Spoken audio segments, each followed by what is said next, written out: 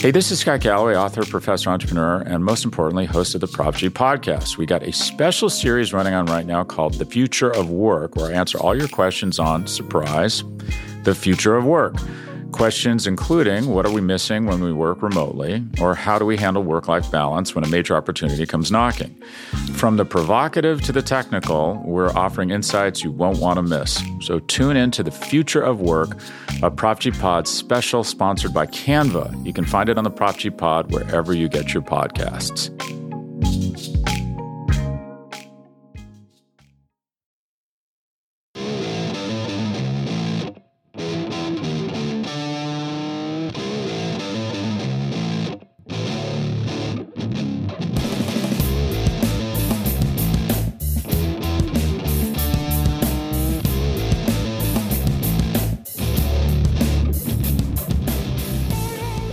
Hello, everyone, and welcome to episode 376 of the Battery Power Podcast. I am your host, Brad Rowland. It is Sunday, October 30th. The offseason is here in earnest for the Atlanta Braves, and I am joined, as I often am, by my friend, colleague, co-host, all those things, Scott Coleman. Hello, sir. Hey, Brad. Yeah, good to be with you, and longtime listeners of the podcast know that we are pretty close to a 52-week operation here on the Battery Power Podcast Network. We might have taken a week off once the season wrapped up, just to kind of lick our wounds and move on mentally and physically, get a bit of a break. But we are back, and certainly a very important offseason for the Atlanta Braves, and no shortage of things to talk about tonight. Yeah, as predicted on the last podcast that you and I did, Sean Coleman, our colleague, did a couple of podcasts in the last week or so. Sean's always busy. Also, a podcast episode with Chris Willis and Stephen Tolbert on the podcast. So if you are a new listener by some measure, certainly welcome to the podcast network. But as Scott said, we are not going to go anywhere in the offseason. We'll be here multiple times per week, and maybe not every day the way that it has been kind of for the last few months with games going on, but lots of podcast content coming your way. And please subscribe to the show. Our mission today on this late October into early November episode is to, number one, kind of take some stock about what transpired a couple weeks ago. We briefly kind of get our vibes together after the early exit for the Braves. And then sort of the meat of the episode is going to be sort of the 5 biggest storylines heading into the offseason. Probably no huge surprises here if you're a diehard Braves fan, but it's worth kind of just seeing where we are, what's to come. This is not going to be all encompassing. We're not going to go like fully into depth, and we'll have, as Scott said, podcast content to come, whether that be like positional breakdowns and reviews and like a little bit of a deeper dive on some free agent stuff, etc. But this is sort of the broad stakes at the beginning here to kind of get us going into November. So first, though, Scott, couple weeks have passed now since the Braves lost to the Phillies in maddening fashion. You and I reacted to that loss in real time right after it. I just want to kind of see where you are mentally. And first, just say this, like the Braves still won 101 games and won the division and came all the way back in memorable fashion. And the way that I would say this to kind of start this off is that basically, if you are a World Series or bust baseball fan, life can be very, very difficult just because only one team wins, and as we'll probably get into a little bit more here, the randomness and the variance of baseball can be certainly taxing. So I recommend always to like kind of try to enjoy yourself along the way, and also kind of just take stock. Like it does matter when you win the division. It does matter when you win 101 games. How much it matters maybe varies depending on how your mindset is. But this season was not a failure, is what I would say. But I want to know what you kind of think about all of that as with a couple weeks now to react to it. Sure. I think quite obviously you noted that the end goal for every single fan of a baseball team is to win the World Series. Of course, just a year ago, the magical run, as we record this, exactly 1 year ago tonight, was Game 4 of the World Series, which was the back-to-back home runs by Dansby and Soler. So I don't know about everyone else, but I've been reliving those moments a little bit, and maybe that has taken some of the sting out.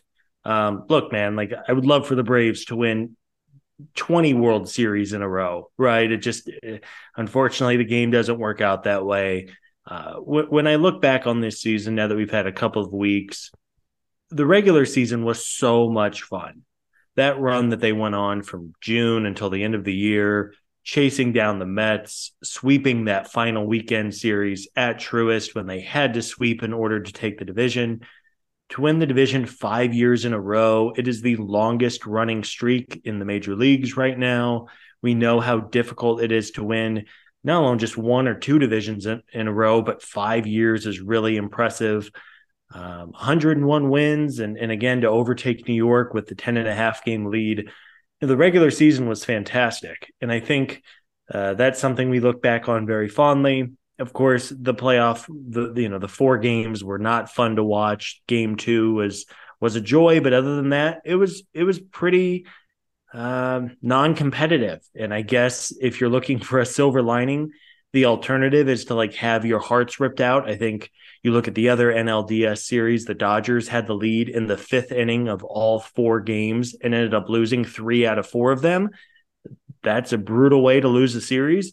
So I guess if you are looking for a little bit of a silver lining, the fact the Braves, I don't know, you know what I mean? I don't know where you were at. I know fans process games differently, but at least they weren't like heartbreaking losses. If they lost 3 walk-offs in a row or whatever to lose, or, of course, in 2020, they, even with the oddness of the COVID season blowing the 3-1 lead, like those are ones that really hurt.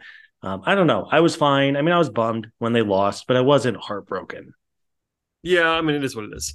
Obviously, we talked about it a lot, but I really do come back to it. Maybe it's just my analytical brain. Like you could try to assign whatever blame you want to, and like we can get into starting pitching, and it was a disaster after it was a strength all season long. The Braves were awesome in the rotation all year, like a top 5 maybe rotation in all of baseball this season, and they just suddenly weren't. Kyle Wright pitched well. Your guy, Kyle Wright, Scott, take your victory lap again. Nobody else was good. And basically, just the way it all ended, and I guess there's a little bit of solace to be taken. We'll get into this in a second as well. But no one that's a Braves fans rooting for the Phillies, but the Phillies stayed hot, and they won another series after that. Maybe that's a little bit of a small solace that you lost to a team that made the World Series. I don't know how it is, man. Everybody processes it differently. We saw the Dodgers exit. We saw the Astros get there, of course, but it wasn't like the Yankees went out quickly as well. A lot of the better teams just didn't make the runs this year. And one more thing, the Braves have won 20 division titles since 1991, which I think is like right around when you were born, Scott. I know you're younger than I am. I don't know the exact year you were born, but it's around there, I think, something like that. 20 division titles in your lifetime. It's pretty good. You're not an old man, Scott. You're pretty young at this point. Yeah, so. That doesn't suck. And really, I mean, you think about it, of course, there was the crazy run of 14 in a row. And then they kind of got all of the bad baseball out within like a couple of years, right? Like as this podcast was starting, by the way, they were pretty bad for most of that run. Right. This is the opposite of a bandwagon podcast where it's like, oh, the team's good, we should do one of these. No, I think our first episode came in the middle of 2016 when the team was like 50 games out of first place at one point, I think. Yeah, it's. Again, I know the early playoff exits are frustrating. I think the fact they came back to win the division was a big time prize, knowing how competitive it was. If they would have lost the East and then lost in the opening round of the wild card, I think my feelings would be pretty significantly different. I don't know how you feel. But I know it's the regular season and playoffs are a different animal, but again, man, like it's just look no farther than the Braves last year. Obviously, they hit their stride. They had the really good record after the trade deadline, but it is a funny sport. It's a difficult sport. It's not, I'm not taking a shot at your beloved NBA here, Brad, but it's not the NBA where, like most years, you have a pretty good idea of who the finals are going to be before the playoffs even start. Like it's baseball, man. It's a weird game. The Phillies were 14-18 in September and October, 14-18, and the only reason they made it in at all is 1, the expanded playoffs, and 2, the Milwaukee Brewers falling apart. And look, now they're 3 wins away from a World Series championship, which nobody saw even a month ago. Yeah, it actually reminds me, your NBA reference there, as your diehard NBA guy that you are, Scott. It reminds me of the stat that I heard actually on the Effectively Wild podcast, which is an awesome baseball podcast. Ben Lindbergh, Meg Rowley, and the folks at Fangraphs put it on. But you'll appreciate this because it's sort of NBA tangential, how you want to say that. But there was a study that was done, not by Fangraphs, but it was like an official, like, one of those papers done for school or master's or doctorate or whatever it was. And they found that in order to produce the same level of confidence in terms of like the better team winning a baseball series versus an NBA series, like in the NBA, the better team wins most of the time.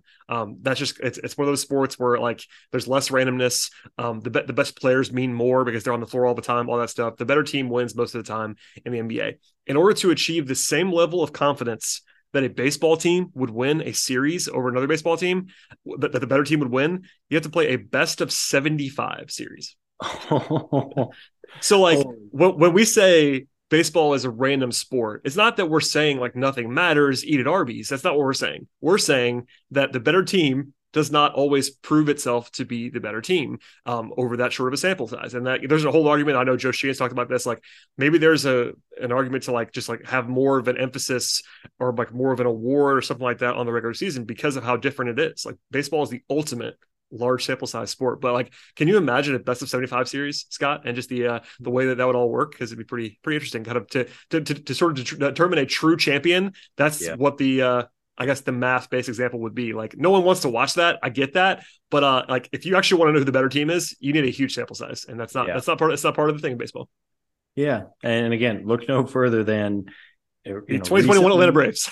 Right. Yeah. I mean, the Atlanta Braves, as you noted, 20 division titles in 30 years, and they have 2 World Series to show for it. I mean, that's probably the expected number, right? Like I don't have the odds in front of me, but if you said a team is going to win 20 divisions, it's probably 3 or 4 just because of like in the early days of that run, there were a lot fewer playoff teams, like there was no wild card in the first few of those. So that's like maybe odds were higher, but yeah, especially now, if you were to go forward in the expanded playoff era, when there are 12 teams getting in the playoffs or 14 teams getting in the playoffs, like, yeah, I mean, there hasn't been a repeat champion in 20 years. I mean, there's a reason for that. It's hard. It is. And there's just so many things. And of course we don't want to rehash you noted the best of 75. Well, the NLDS was over in 4 games. So you talk about those, game 1 where the Phillies seemingly just hit a bunch of ground balls against the shift. And then, Nick Castellanos making the insane diving catch and, all of those things, right? The Braves pitching staff being pretty comfortably a top 3 starting rotation all year long. And their 4 starters had a 7.9 ERA in 13 innings. Like that's baseball, man. It's a bummer. Thank goodness they got their World Series last year because it can be a cruel game. But that's a great stat. I'm going to have to go and look for that other podcast because that's fascinating. Yeah, Effectively Wild. Again, it's the Fangraphs podcast with Ben Lindbergh and Meg Rowley. It's a really interesting breakdown. And they do a lot of episodes, so it was like probably a week and a half ago now. But I was blown away, and I went to make sure like they list all their links and stuff in their podcast description, and it was there, like the paper itself. I might have to go find it and drop it in the podcast description. But yeah, best of 75. Not likely to see that, I think, anytime soon with Rob Manfred in charge, Scott. But there you go. The answer is just you play like a 30-game. It'll be like 2020. You play like a 60-game regular season and then just have 5 months of playoffs. Or the real answer, which nobody wants to hear, I think, would be like you go to like an English Premier League style where like you don't even have playoffs. Like it's just the better team during the regular season actually wins because that's actually how you prove who the best team is. But that's not the way it's going to work anytime soon. But anyway, unless we want to move on, unless you want to talk about the World Series, Scott, we can move on to the 5 storylines. But the World Series is happening. They're 2 games in. It's 1-1. Yeah, go Astros. I think that's my. Are you an Astros guy? I was actually going to ask you this. Like, who are you rooting for? I suppose it has to be the Astros for me as well. But I did see like a convincing argument. I can't remember who it was from. It was a Braves fan that was like, I want the Phillies to win. I don't know if it was an SEC thing, like one of those like division champ pride kind of thing, but I don't know what it was going to be. But it was. I'm rooting for the Astros too. But Yeah, I don't love Houston. I mean, I like Dusty Baker a lot. There are some new pieces on that team who are not involved with the cheating scandal. Most of the team is new. Most of it, not all of it. I mean, they still have Altuve and Bregman, and there's some familiar faces there. But like, I love Yordan Alvarez. That guy's a monster. Like he is absurd. Their pitching staff is just comical, honestly. Like I did a preview actually of Game 3 today for Sportsline, so I know this off the top of my head. The Houston bullpen ERA in the playoffs is like 0.8.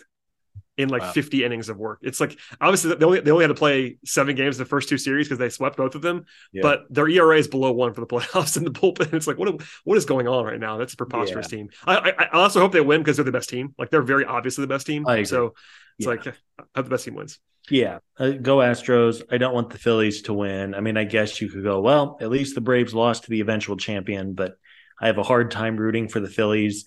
In basically any scenario, I think I would take the Phillies over the Mets. Obviously, that World Series cannot happen, but I think in that scenario, I would root for Philly over New York. But I honestly think, like, even if it was Yankees, Phillies, I think I would take the Yankees just because, you know, the Yankees' dominance was 20 years ago. I mean, they have the same number of championships this century as the Braves do. So, yeah, go Astros. Yeah, I think we're on the same page there. Okay, Scott, let's take a break to hear from our sponsors. And when we come back, we're going to go through the 5 biggest storylines for the offseason. Stay tuned. Be right back. Hey, this is Scott Galloway, author, professor, entrepreneur, and most importantly, host of the Prop G podcast. We got a special series running on right now called The Future of Work, where I answer all your questions on, surprise, the future of work. Questions including, what are we missing when we work remotely? Or how do we handle work-life balance when a major opportunity comes knocking? From the provocative to the technical, we're offering insights you won't want to miss. So tune in to The Future of Work, a Prop G Pod special sponsored by Canva. You can find it on the Prop G Pod wherever you get your podcasts.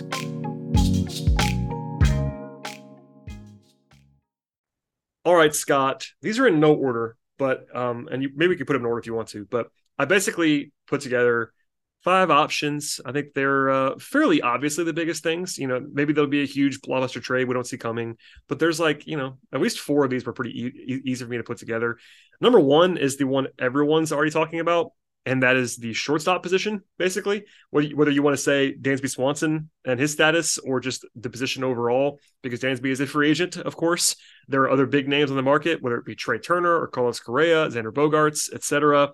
We'll probably have more on this. In fact, I know we will have more on this in the future. But where is your head at early on with this? Because there's kind of several schools of thought. Like, one of them is like, must re-sign Dansby, homegrown guy, etc. Then there's like I'm good to move on. And there's someone like where I am, which is like, if Dansby's the best option, sure. But my biggest thing is like, they need to replace him with someone who is good, kind of like the Freeman thing last year. Freeman's obviously a better player than Dansby, but like, I would not care at all if Dansby were to leave if he is replaced by a quality option. So I guess I'm in like column C there. But what do you think about all of this stuff? As that's obviously the number 1 spot to fill. Yeah, I hate when you and I have like the exact same opinion on it. Of course, Scott, that makes sense. Maybe it doesn't make for the greatest podcast banter, but shortstop is such an important position. And I think you mentioned the first base thing a year ago, which also took some of the words out of my mouth. I think this is just as, if not more important, of a decision for the front office as when they had to navigate first base a year ago. It is such a prime position. There are no discounts with veteran shortstops. They get paid very, very well. Francisco Lindor got his monster deal. And then looking ahead to this year's class, it is so good, right? You're talking about legitimate stars in the middle of their primes. Trey Turner, Carlos Correa, Xander Bogaerts are all free agents. Those guys are going to fly past 9-figure deals that, I mean, I would be surprised if any of them get less than 5 years. I think Dansby, with the really nice season he had, is going to get upwards of $100 million, probably 4 or 5 years, maybe a 6th. And if some team is just over the moon for him, but it is such a critical position. And there are a ton of options here for Atlanta. And before I throw it back to you, Brad, I think it is just so interesting for a multitude of reasons that over the last couple of years, Alex Anthopoulos and the front office have been so aggressive in signing and locking up their talent internally for years and years and years, right? Like, even after the Matt Olson trade, within like 24 hours, they had worked out his 8-year extension. And it never happened with Dansby. And we don't know the full dynamics. We don't know how Dansby's camp feels about an extension in Atlanta. Maybe he was dead set on being a free agent. Maybe the front office really doesn't have much interest in signing Dansby long-term. I don't know if we're going to get the answer to that or not over the coming months, but I think it is such a fascinating decision for the Braves and a really important one. Yeah, you're right on all counts there. And I think that it really is a interesting look into all of the dynamics in play, because it is true that Dansby is very popular locally. He has local ties. He's a former number 1 overall pick, not by the Braves, but they traded for him very early in his career. He's been their guy at shortstop since the middle of 2016, basically. And while he's not always been fantastic, the last couple of years, he's been a starting caliber shortstop. And this year he was a star, basically. Now, you have to be wary of the fact that this season is the outlier. If you go through all of his performances, his offensive season this year was very similar to that of 2020, but of course that was a tiny sample size season, about 40% of a season basically. But defensively this year, he's always been a good defender. I'll say that. But like, he was maybe the Platinum Glove winner this year at shortstop. Like, he was truly awesome by the metrics and all that fun stuff. And he's 28 years old. And like, you're looking ahead, he's going to be 29 when the season starts. Are you going to give that guy a 6-year deal? Like, there's some downside risk there. So I am not someone who's going to look at the wallets and like really worry about the money. If they spend the money, they spend the money, and it's not my money. That's kind of my general view on all this stuff. Like, maybe there's some payroll constraints that are going to come into play here, but do they think that Dansby is going to be, not even this year, but like, will he be the guy he was in 2021 even, which is a 3-win player? And that's like a really good, solid piece. I think no one can expect him to be this. Maybe you disagree. I don't think anybody can expect him to be this year. Like, this year's performance was all-star, superstar level. And like, I don't see that repeating. Maybe it does, but you can't bank on that. I think you're looking for like, what's his actual baseline? And that is the biggest thing on this contract, because of how he's not old, but he'll be 29. This is not like locking up your 22-year-old prospect for his entire prime. This is a guy who could be out of his prime in 2 years. Like, that's plausible to me. So there's a lot of dynamics in play here. Like, I like Dansby. I think it'd be totally fine with me if they re-signed him. But at the same time, he's not as good as Carlos Correa. He's not as good as Trey Turner. So if they want to aim higher, I have no issue with that whatsoever. So it's like one of those weird things where, like, yeah, there's probably some emotions in play, and my emotions are not usually involved on this kind of stuff. But he is the internal candidate, and I'm sure the Braves will give him a longer look because of that. Because I don't believe this. I don't believe Braves fans would be clamoring for Swanson if he was not already on the Braves. He'd be on the list of guys they wanted maybe, but he would not be like, oh, they have to sign Dansby Swanson if he wasn't already on the team. So if Dansby Swanson wasn't on the Braves, you and I would do a podcast and go, well, we should probably aim a little higher for shortstop. Go big, go for a Trey Turner or a Carlos Correa. But if those guys get overpaid, then Dansby Swanson makes a lot of sense. And I know it's not as black and white as that, because Dansby has his long history here. He's beloved in the clubhouse. Front office and ownership may not necessarily want a similar situation to what Freddie Freeman went through a year ago. Granted, as you noted, they are not the same caliber of player. Here is how I look at Dansby Swanson. Matthew Berry, a longtime fantasy football writer, he was with ESPN, he's now with NBC Sports, does a tremendous column every year previewing drafts. And in that column, he has a paragraph A and a paragraph B. And he compares the two players. And in paragraph A, he talks up this player and he talks about how good he was and why you want to draft him on all of your fantasy football teams. And then in paragraph B, for this different player, he talks down the player and says, oh, you don't want him. There are all of these concerns. He's fine, but you don't want to overpay, et cetera, et cetera. It's the same player. And I think you can do that really, really easily with Dansby Swanson. I think you can talk him up and you can talk him down. And I think if you can talk him down, that's the price I would be willing to pay. I really am not worth paying the premium for what he, in theory, has earned because of his really good 2022. But there are some concerns about his batted ball profile, the likelihood that his defense is going to get worse as he gets older, the likelihood that he is going to lose a step in terms of speed, which is a real component to his game, as well as a really good base runner and as an athlete. I don't know, man. I am fascinated to see what kind of market Dansby has, not only in Atlanta, but across the league. I am too. And I also would love to just know what the Braves' internal number is. Like, they might not have a hard and fast number that they will not go over, but I want to know what they are even offering. I would love to know what they've offered so far. Any of those things would be fascinating to me. There are also trade candidates. It's not like they have to sign Turner or Correa or Bogaerts. If they don't sign Dansby, they could trade for somebody. I know Steven, our colleague, floated Brewer shortstop Willy Adames as an option. He's a 27-year-old who'd be probably a lot cheaper. I have to trade for him, obviously, but a guy who's been really good the last couple of years. Also, Vaughn Grissom is a name that gets thrown out there. We'll talk about him in a second as well with the left field situation. But I personally would not be into giving Vaughn the shortstop job, mostly because I don't think that he proved it this year, but also the biggest thing for me is like our minor league guys have said this as well. Defensively, most people that I trust on this don't believe he's going to be a good enough defender at shortstop to go ahead and have that be the option. I know he's a talented guy. I think he's going to hit, but I am skeptical of that. I think if that cannot be your plan is my thought. If you have Dansby as the incumbent, if you have all these guys available and you're talking about payroll going up, if they roll into the season with Vaughn Grissom at shortstop, I'm going to have some questions. That's for sure. Yeah. Let me ask you this, Brad, and because I think this is the only scenario in which it could happen. Ohtani? You mentioned Willy Adames from Milwaukee. For Braves fans who don't know, Willy Adames is really good. He's really talented. He has an 8 WAR over the last 2 seasons. He's 27 years old.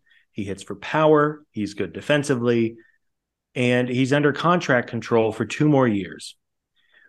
And I think one question you have to ask is, if the Braves don't want to get in bed with one of these shortstops for 6, 7, 8 years, would you trade Vaughn Grissom in order to get Willy Adames? And really that question is, would you be willing to trade 6 years of Vaughn Grissom for 2 years of Willy Adames? Because I don't think they have the minor league system if Milwaukee makes him available. I don't think the Braves have the farm system to get him. But the Brewers just had a change in front office. They kind of feel like a team who should maybe get ahead of a rebuild and trade some assets just because they have some real issues. I don't know, man. I mean, we could go down the rabbit hole on should they or shouldn't they. But it is a big financial commitment if they are going to sign one of these top free agents. And the idea of potentially trading for someone, even if you have to give up prospects or major league ready young talent, is one I'm sure the Braves are going to consider as well. Yeah, it's fascinating. It really comes down to your evaluation of Vaughn Grissom and like what his projection is and whether he's going to play left field or whether he's going to play second base or whatever. I generally have always been the guy more open to trading prospects for established players than most. I know Vaughn is like kind of in the middle now where he's still a prospect, but he's also played enough Major League Baseball where like you have a little bit more of an idea about what he's going to be. But yeah, I think that's interesting.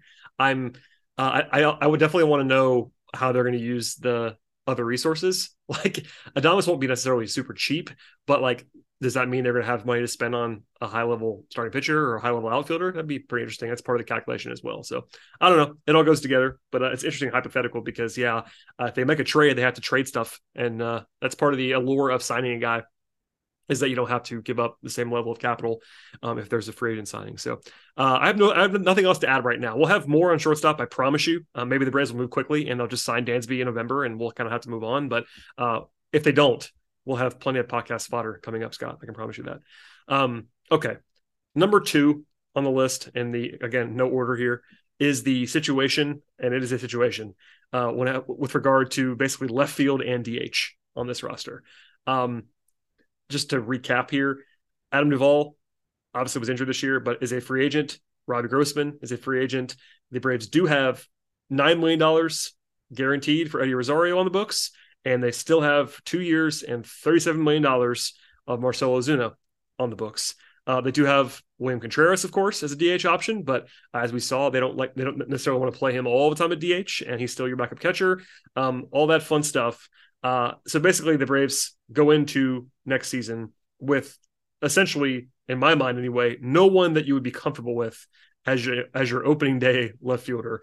If they have $25 million in Rosario and Ozuna.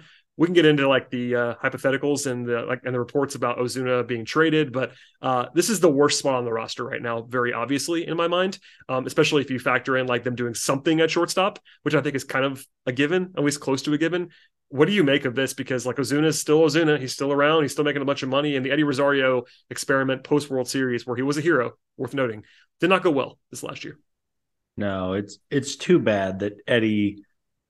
And when you look at Eddie Rosario's season, the first couple of weeks when he was so bad, like unplayably bad, and then we learned he had the major vision issues, and it's like, yeah, that's why he literally could not see the baseball. That's why he was striking out in like 40% of his appearances and couldn't even catch the ball in the outfield. The fact that he came back in the middle of the season, I think, is really difficult to do, no matter how talented of a player you are. But Eddie showed pretty much nothing post eye surgery, right? He came back in July. He had a sub 700 OPS. The defense was not great. And as we know, left field was a black hole for this team the entire year. Robbie Grossman came in for 2 months, did okay, I guess, but he never really hit another gear, didn't really move the needle. You mentioned Marcell Ozuna, who I guess if you are looking for somewhat of a positive outlook, he did have a decent September, although he's been pretty bad ever since signing the contract, and then of course had the not good postseason. So I don't know, man. I think if you're looking for one part of this roster where you could significantly improve upon, it's in left field, because more or less everywhere else is set right now other than shortstop, which we know they're going to address. They're going to have to get creative in order to make a significant improvement in left field. It wouldn't stun me if they go with like an Eddie Rosario, Adam Duvall platoon of some kind for, however many years in a row that Duvall then would be involved. But if there's an opportunity to make a significant improvement in left field, I would be all for it. I just don't know how feasible that's going to be. Yeah, and it all comes down to willingness to deal with Ozuna's money and how that might affect things. We'll talk about payroll in a moment as one of these broad storylines, but that's, of course, a big thing, because in a vacuum, I think what you would like to do is just cut Marcell Ozuna. And yeah, you got to pay him. You got to pay him to go away. But it's been reported now 2 different times the Braves have tried to trade Ozuna for expensive, bad contracts, and both times it did not happen. One was for Patrick Corbin, who probably has the worst contract in baseball in terms of just on-field performance. Like he's the left-hander for the Nationals that has $59 million left for the next 2 seasons. Some of that's deferred money, but it's a lot. It's a lot of money. And he has a ERA over 6 the last 2 years. And those were both like full seasons, like 62 starts. He has the most home runs allowed in the league over that time period. Like he's been very bad, and that's $30 million a year. And apparently the Nationals didn't want to do that, which tells you all you need to know about Ozuna. And then there was the reporting early on that we talked about briefly during the season about Avisail Garcia. So like, I don't know what they want to do there, like how urgent it is. Some of the vitriol has faded on Ozuna. I think the fan base, there's some people that don't want to see him around, but anecdotally, it does not seem like there's quite the same vigor to get rid of him for off-field reasons. The on-field stuff, he's been really bad. I mean, we talked about it a lot. I'm not going to do the whole thing again now, but even if you were to remove any off-field consideration, he's been very bad at baseball for the last 2 seasons, like notably bad. So that's part of this too. He can't play defense. We know that, all that stuff. So I don't know what they're going to do there. There is a little bit of hope about his bat. Like if you look at the underlying metrics, like his xWOBA was actually pretty decent this year. He's always hit the ball hard. So if you want to be like a hard liner there and just think that he's going to bounce back, then maybe he will, but I would not bank on that. I would like to see them move on in some form or fashion, but who knows what that's actually going to look like. Rosario, he's going to be on your roster either way unless you pay to dump him. And I think with Rosario, like maybe you could just cross your fingers, he finds something, he gets healthier, has a full off season and whatever, but he can't be your primary guy. I do think that maybe a worst case scenario is a Duvall Rosario platoon. I think that Duvall bringing him back if they can for a reasonable price is a good idea. I've always been very pro Adam Duvall. If they had him this year, it would have helped a lot, honestly, after he went down. That was actually a big hole that was created there. But there isn't a sexy option that I can see. Maybe they trade for a guy. Maybe they spend over the top of Ozuna. That's plausible to me, I suppose. But if there is a spot on the roster that I can see them going into the season with a weakness at, it's probably left field. Yeah, I think you're right. And maybe this is our segue into the payroll discussion with this team and some public comments recently that are encouraging from Terry McGuirk. But yeah, I mean, if the Braves, it's not my money. If the Braves want to go out and spend a bajillion dollars, like, go for it, fellas. Like, I will happily support the team financially the ways I can. But as we said, and to kind of put a bow on left field, there's no great option internally. There's there's one enormous name on the free agent market with Aaron Judge, who is not going to happen. I don't think that's going. I mean, listen, I won't say it's a 0% chance, but I think it's a 1% chance. It's not a high number for Aaron Judge. That'd be great though. Sign me up. Yeah, I mean, if Aaron Judge wants to hit baseballs at Truist Park, that's fine with me. And then there's some decent outfield options in free agency. There's not a ton of great outfielders. There's always the potential of a trade. The one thing, and I don't think Alex Anthopoulos is going to do this, the one thing I do not want the Braves to do is to parlay a bad contract situation with Marcell into a worse contract situation. Like, don't prolong the money. Don't add on another year of a bad contract. I mean, I guess the Patrick Corbin thing was kind of interesting just because once upon a time he was really good. But again, he has a messy contract and he has been so bad the last few years. Aviseo Garcia in Miami was not good. I mean, there are bad contracts out there who you could presumably work out a swap for, but don't do it just to do it. Like, if you're done with playing Marcell, just cut him. You own the money either way. Either he can stink it up for your team, or I guess you could hold out hope that maybe he suddenly finds it again. I don't think it's very likely. We'll see. But again, left field is the one spot where if the Braves can upgrade, it would be a significant upgrade from what they currently have. Yeah, we'll have more on that later as well, along with DH. But your segue is important. So that's we'll hit on the third of 5 offseason storylines. Is just generally speaking what the payroll is, because the payroll projections at MLB Trade Rumors came out in the last week or so. They have the Braves for about $193 million right now. For reference, they opened last season at 178.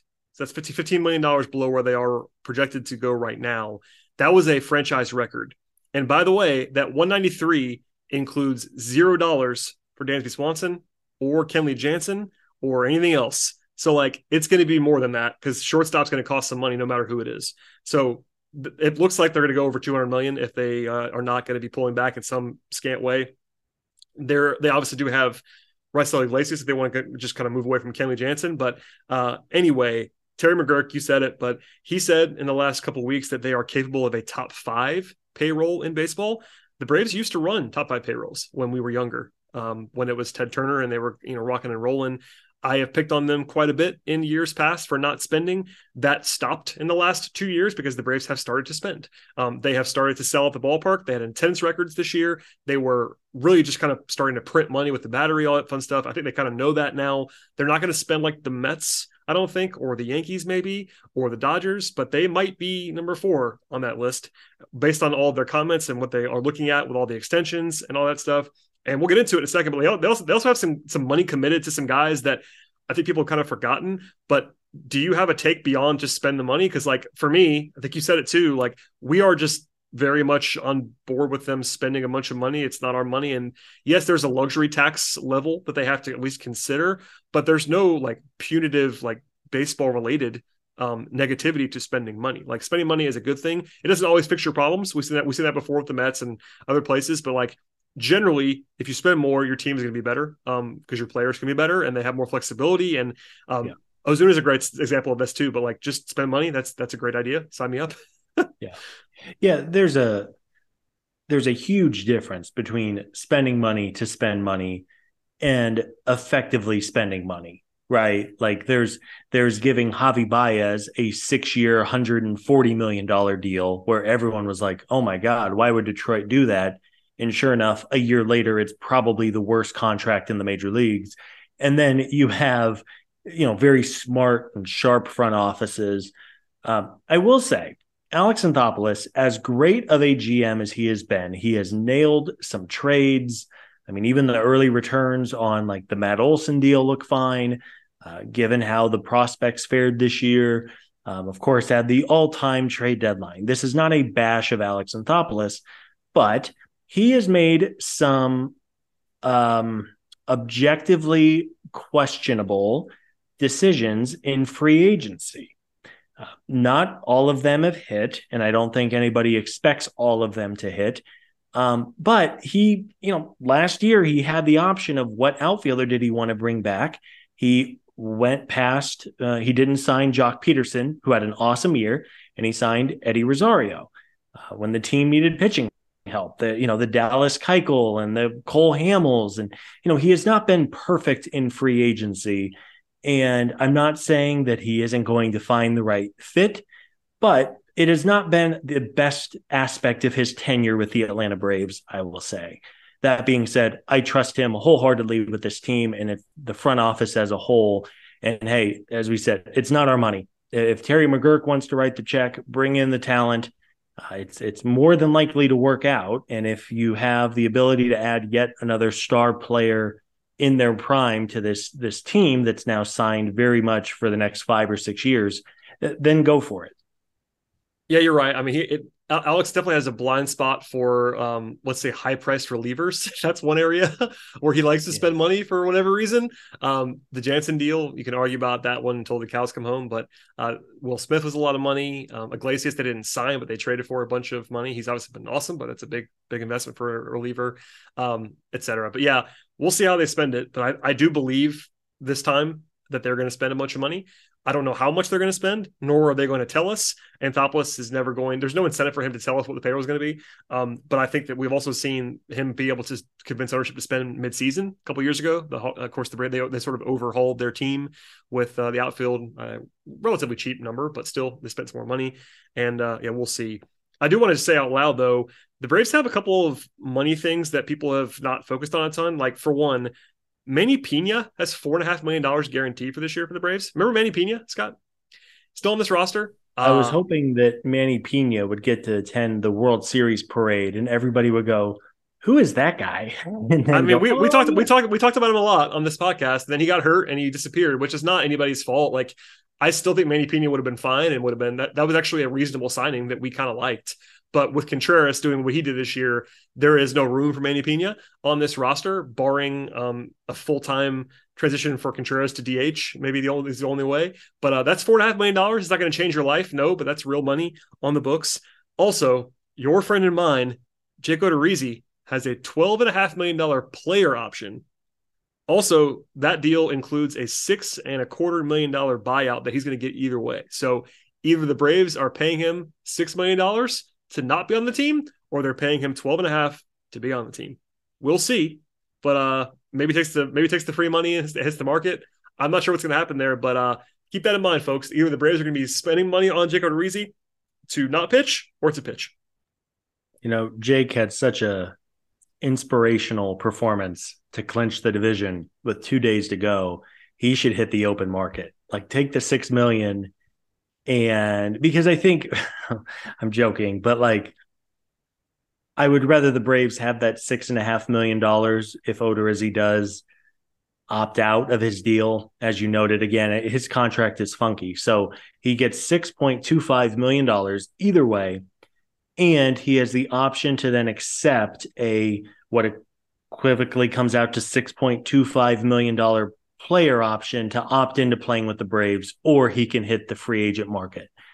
I would guess he will take the $6.25 million, hit the free agent market. I think worst case, he probably matches what he could have accepted or bought into. But the general thought is that Odorizzi is going to decline the player option, or I don't know what the verbiage is. It's a funky contract. Well, the crazy thing here, Scott, is that I know Braves fans, trust me, I've heard from all of you folks about how you feel about Odorizzi and my mild defenses of Jake Odorizzi. He's going to have a market. Like, a team is going to give him money this winter. Like, Jake Odorizzi has value. I know people don't see that. I know Braves fans hate Jake Odorizzi already, but like, his track record like someone's going to give him a deal that has real numbers of millions of dollars attached to it. It might be a 1 year deal. It maybe probably will be a 1 year deal, but like he does have a market. So it's not like he's choosing between $12.5 million from the Braves and $1 million from someone else. Like I think it's probable that his best financial move is to take the buyout and then he will sign for more than the $6.25 million somewhere else. I do believe that to be the case. Now I could be wrong, but teams generally pay, especially on 1 year deals. Like I don't know what I guess he gets, but like maybe 1 year, $10 million from somebody. I don't know. Oof. It's a lot of money, but like he's been fine. Like I understand this is I'm a broken record, but like if you look at what he's done every season, like he's kind of worth what those deals generally are. Like nobody likes him, but it is what it is. He's a fifth starter. Yeah. And as we've seen, sometimes fifth starters have good starts. I mean, he had that very good one against Miami. He was perfectly fine in some. And then there are other starts being a fifth starter where it's, he can't get through the second inning and it's like, holy smokes. Yeah, he's not great. Once again, he is not great. I just think that there's always like every year 2 or 3 vets that get paid like those like 1 year $8 million or 1 year $10 million deals, because like 1 year deals are just 1 year deals. Like they don't cost you anything long term. And if he pitches like he has even this year, Jake Odorizzi was worth 1.3 Fangraphs WAR this season. You want to know what that's worth? Yeah. More than $8 million. Yeah. Old friend Drew Smiley signed a 1 year, $5.25 million deal with the Chicago Cubs. So you're absolutely right. And he had been worse, by the way. He had a worse year the previous year inside and still got more than $5 million. And he was notably worse in 2021 with the Braves than Odorizzi was last year overall. So yes. Yeah. So we will see what Jake decides to do. I think just knowing what the payroll situation is, I think I would prefer or hope that he takes his $6 million buyout, hits the free agent market, and maybe, I don't think Odorizzi is going to have half of the teams lining up to sign him. But if January or February come around and he still doesn't have a home, and maybe the Braves want to add some depth to their starting rotation, which we're going to talk about here in a second, maybe there is a chance to have a reunion. But if you don't have to make that reunion happen in November, I think I'm cool with that. Oh, yeah. Yeah. I think that if you are, even with all of the positivity, generally speaking, or relatively, that I have espoused about Jake Odorizzi, I think the Braves do not want to be paying him $12.5 million this year. That's a lot, but it shouldn't surprise anyone if he's on the books, and it won't be the Braves' choice. Like he can just right now today, he can just be like, I'm playing next year for the Atlanta Braves at $12.5 million, and the Braves can't do anything about that. Keep that in mind. So like, there's a scenario where Manny Pena and Jake Odorizzi are making a combined $17 million next year for the Braves. I'm just saying this for informational purposes at this stage. Like those guys are on the books right now. Keep that in mind. Along with Ozuna and Rosario, like they have some interesting, not full-on dead money, but some ugly money on the books, albeit for short periods of time, other than Ozuna. Also, just as a quick matter of bookkeeping here, the Mike Soroka and Tyler Matzek tender decisions are looming. Much smaller money here. MLBTR projected about $2.8 million for Soroka, and Matzek was $1.8 million. Soroka, I expect, I don't know about you, I think the Braves are going to just keep him and pay that money. And if you can't pitch, you can't pitch. Just to have a chance at looking at him for the season. But Matzek, it's a weird one because he's not going to pitch this year. So like they have to choose basically whether to just pay him that money as a goodwill gesture to keep him on the books and have him still be in arbitration the following year, or if they want to be cold and calculating, they could probably just cut him and bring him back if they want to for cheap. I don't know what they're going to do there, and it doesn't hugely matter on the margins, but like money wise, those guys have some choices. Yeah, I agree about Soroka. I mean, they of course paid him a year ago, knowing he very likely was not going to pitch this year. Yep. And with Matzek, I mean, it's minimal money. I think his projected number is $1.8 million. If Tyler Matzek wasn't Tyler Matzek and he was William Woods, I mean, this is a bad example, but if he was William Woods and you knew he wasn't going to pitch next year, you would just cut him. Right. Like there's no, you could always just sign him again in a year's time, but why pay a guy if he has 0% chance of throwing next year? But it's Tyler Matzek. And I hope the Braves do right by Tyler, even if they settle on like a $1 million payroll or paycheck for next year, knowing he's not going to throw and just rehab. I hope they make that probably the goodwill decision instead of necessarily the baseball decision. I mean, the man literally gave his shoulder and his elbow to pitch the Braves to a World Series last year. I hope they do right by him. I think they will. They'll probably settle on a lesser figure than what he is, quote unquote, owed or supposed to be owed in the arbitration process. But I would not be surprised at all if those guys are around again next year.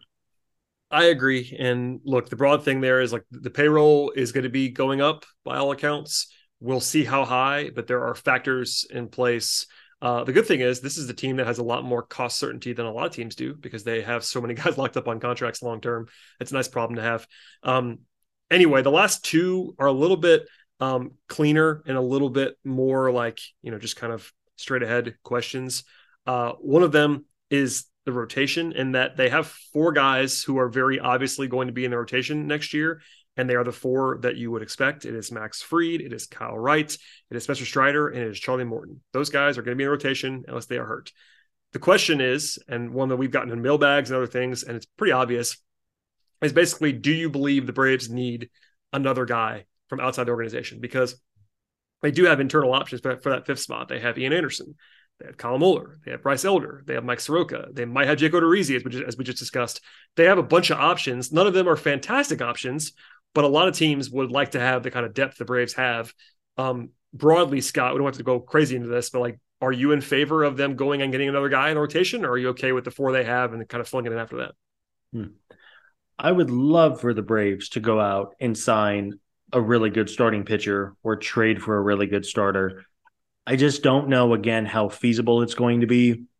You can never, ever, ever, ever have too many good starting pitchers. I think we have seen that even as recently as this month, right? The way the Braves were mostly healthy all year, and then all of a sudden you lose Strider, Charlie Morton gets hit, even Max Fried had the sickness or the illness or whatever. I would lean pretty strongly towards not necessarily what they should do, but what they will do is go to camp with Anderson, Muller, Elder, Soroka. Maybe they signed a discount bin starter or a veteran starter like Odorizzi. I think they're going to let those guys battle it out for that fifth spot, especially because, one, you can't predict pitcher injuries, but you feel good about Fried, Strider, Morton, and Wright as your top four. Who knows, man? Maybe all four guys stay healthy all year. Maybe 3 out of 4 of them are hurt by the All-Star break.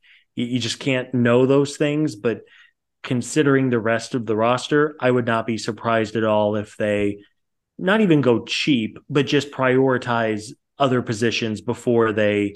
I mean, I would love for them to go after Jacob deGrom, right, but I just don't think it's going to happen. I agree with that.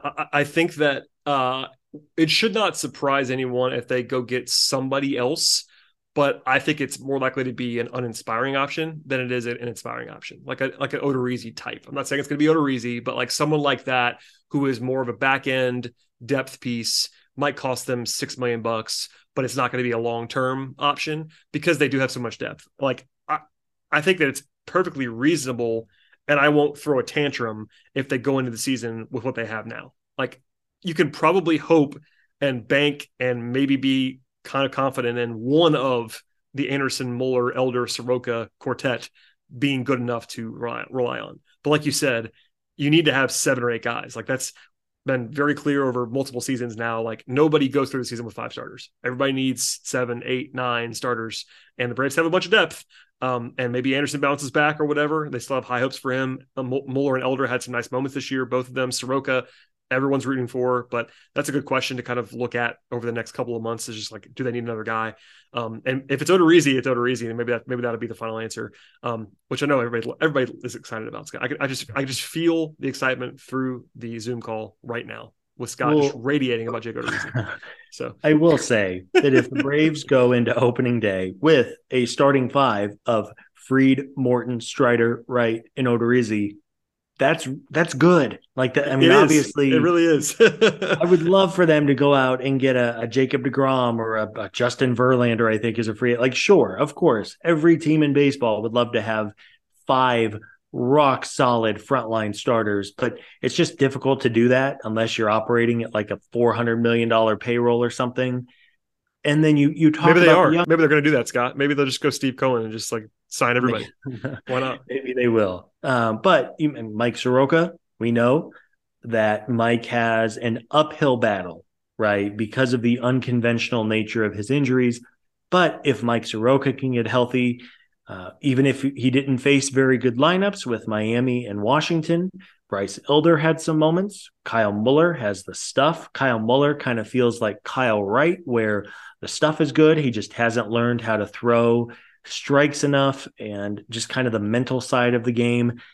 And then Ian Anderson, we talked at the start of the podcast, a year ago, Ian Anderson threw 5 no-hit innings in the World Series. And obviously he did not have a very good 2022, but he is too talented and has more than enough history of success to just kind of write him off.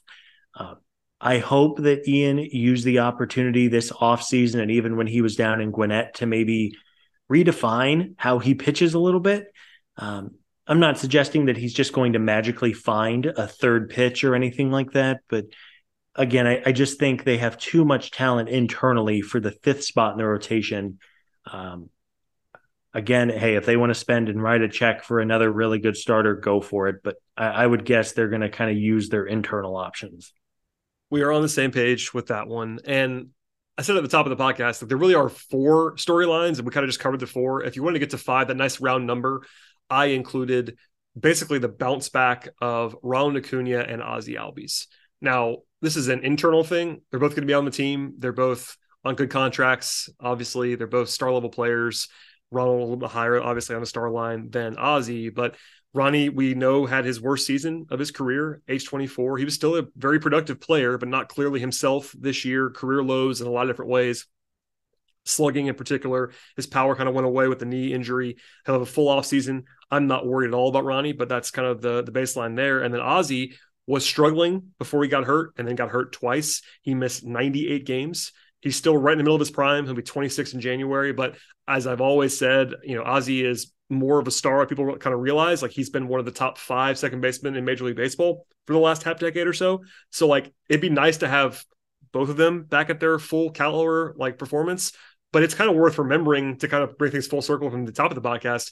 This is a team that won 101 games with Ronald not really being Ronald and with Ozzie missing more than half the season. Yeah, we've I think we have noted and almost been in amazement that for the handful of things that really did not go right for the Braves this year, they still won 101 games. And I hope that Ronald, now that he's going to have 6 months to distance himself and then continue to strengthen his knee that was surgically repaired, we know how good Ronald Acuna Jr. is when he is fully healthy.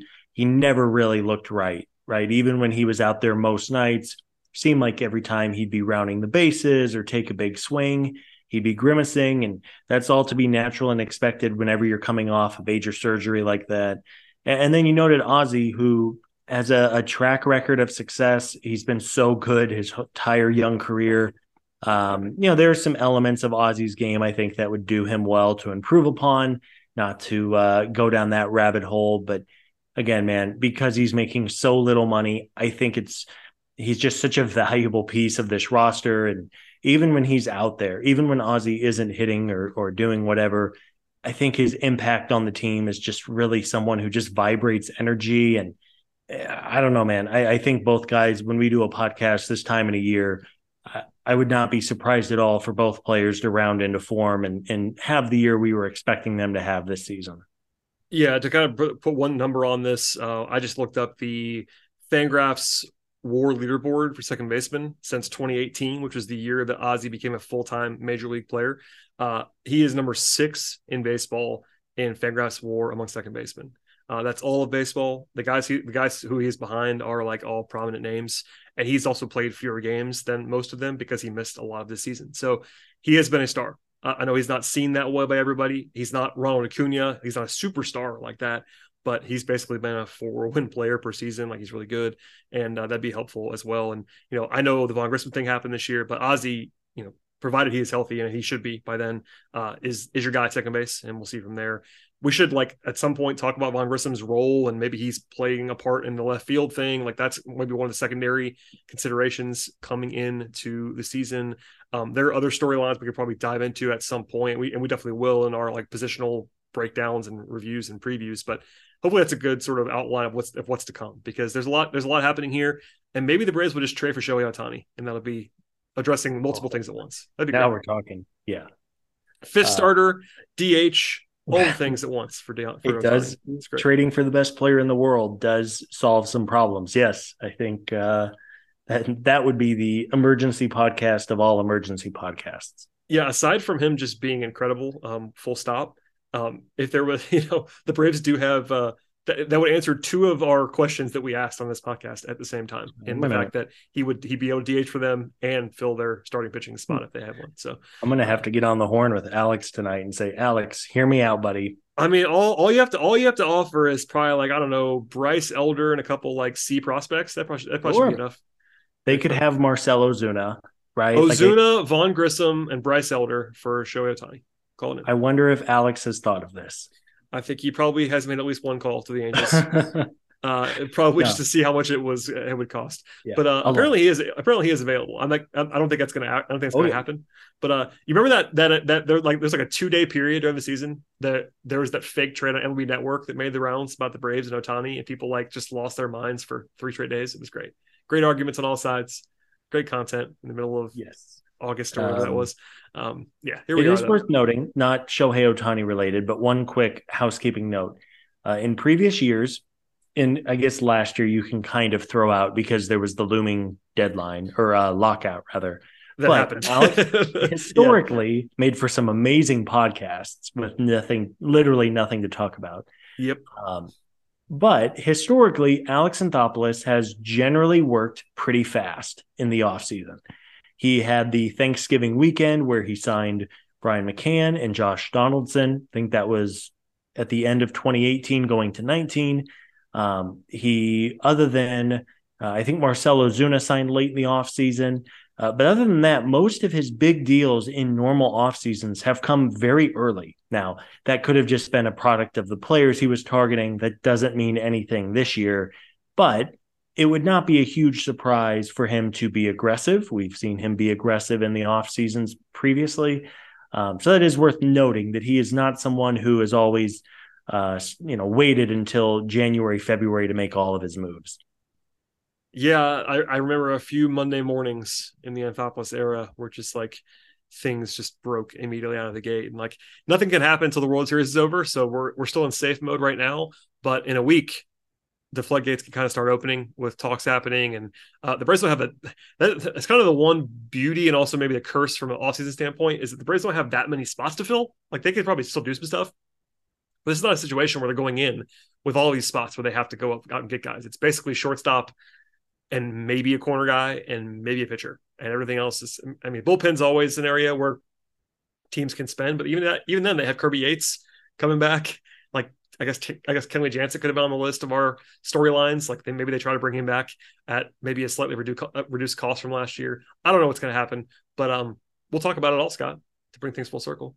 Yeah, we will. And thanks for everybody for checking us out here. We will have all kinds of content over the following months, both kind of a more in-depth look back on the season that was, look back at the positives and the negatives, and looking ahead, continuing to look ahead. And then, of course, any rumors or whispers or whatever it is. And then, of course, we do the emergency pods for any significant off-season moves, I think we'll say. I always do laugh whenever there's, like, something so minimal, like the Braves will sign a minor league deal for, a guy for $400,000 if he's on the big league roster, and we get the emergency pod tweets, and those are always fun. But for big news, we will be here. We'll be here. And, part of the beauty of our friend Sean Coleman, who's doing the more bite-sized episodes, is that we're here more frequently, whether it's us or whether it's Sean or whether it's Chris and Steven or whether it's Eric and the minor league guys.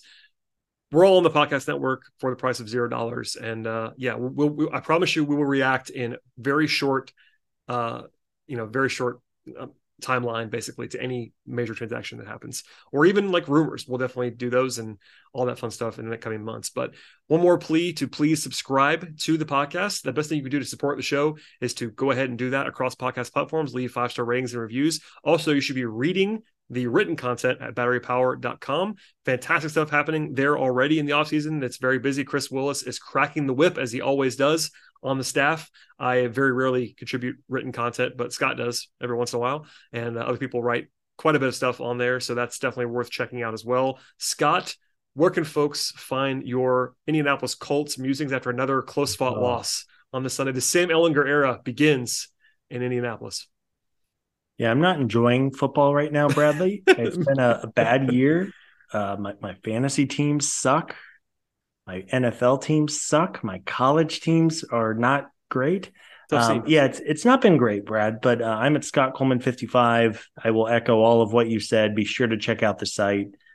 Chris and the writing team do just such a great job covering all kinds of things. Atlanta Braves. Really, it's unrivaled, which is crazy. And I don't say that as someone who's been around with the site for a decade now. Everything gets covered. Everything gets written about. It really is a great community. So we appreciate all the support, and we will be back here soon. Absolutely echo that.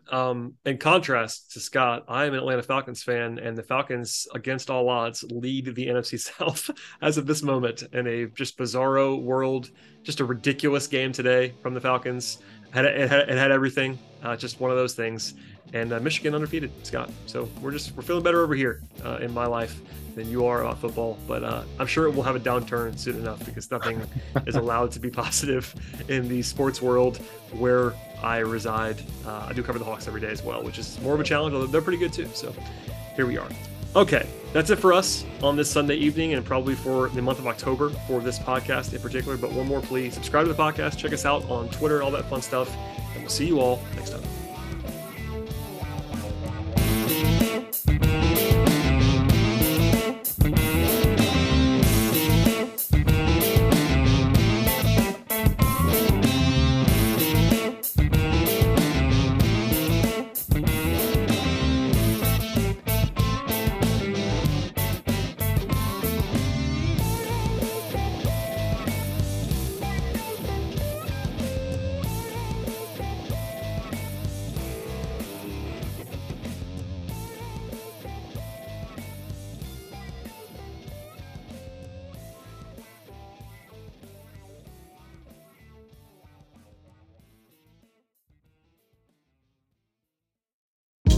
Hey, this is Scott Galloway, author, professor, entrepreneur, and most importantly, host of the Prop G podcast. We got a special series running on right now called The Future of Work, where I answer all your questions on, surprise, the future of work.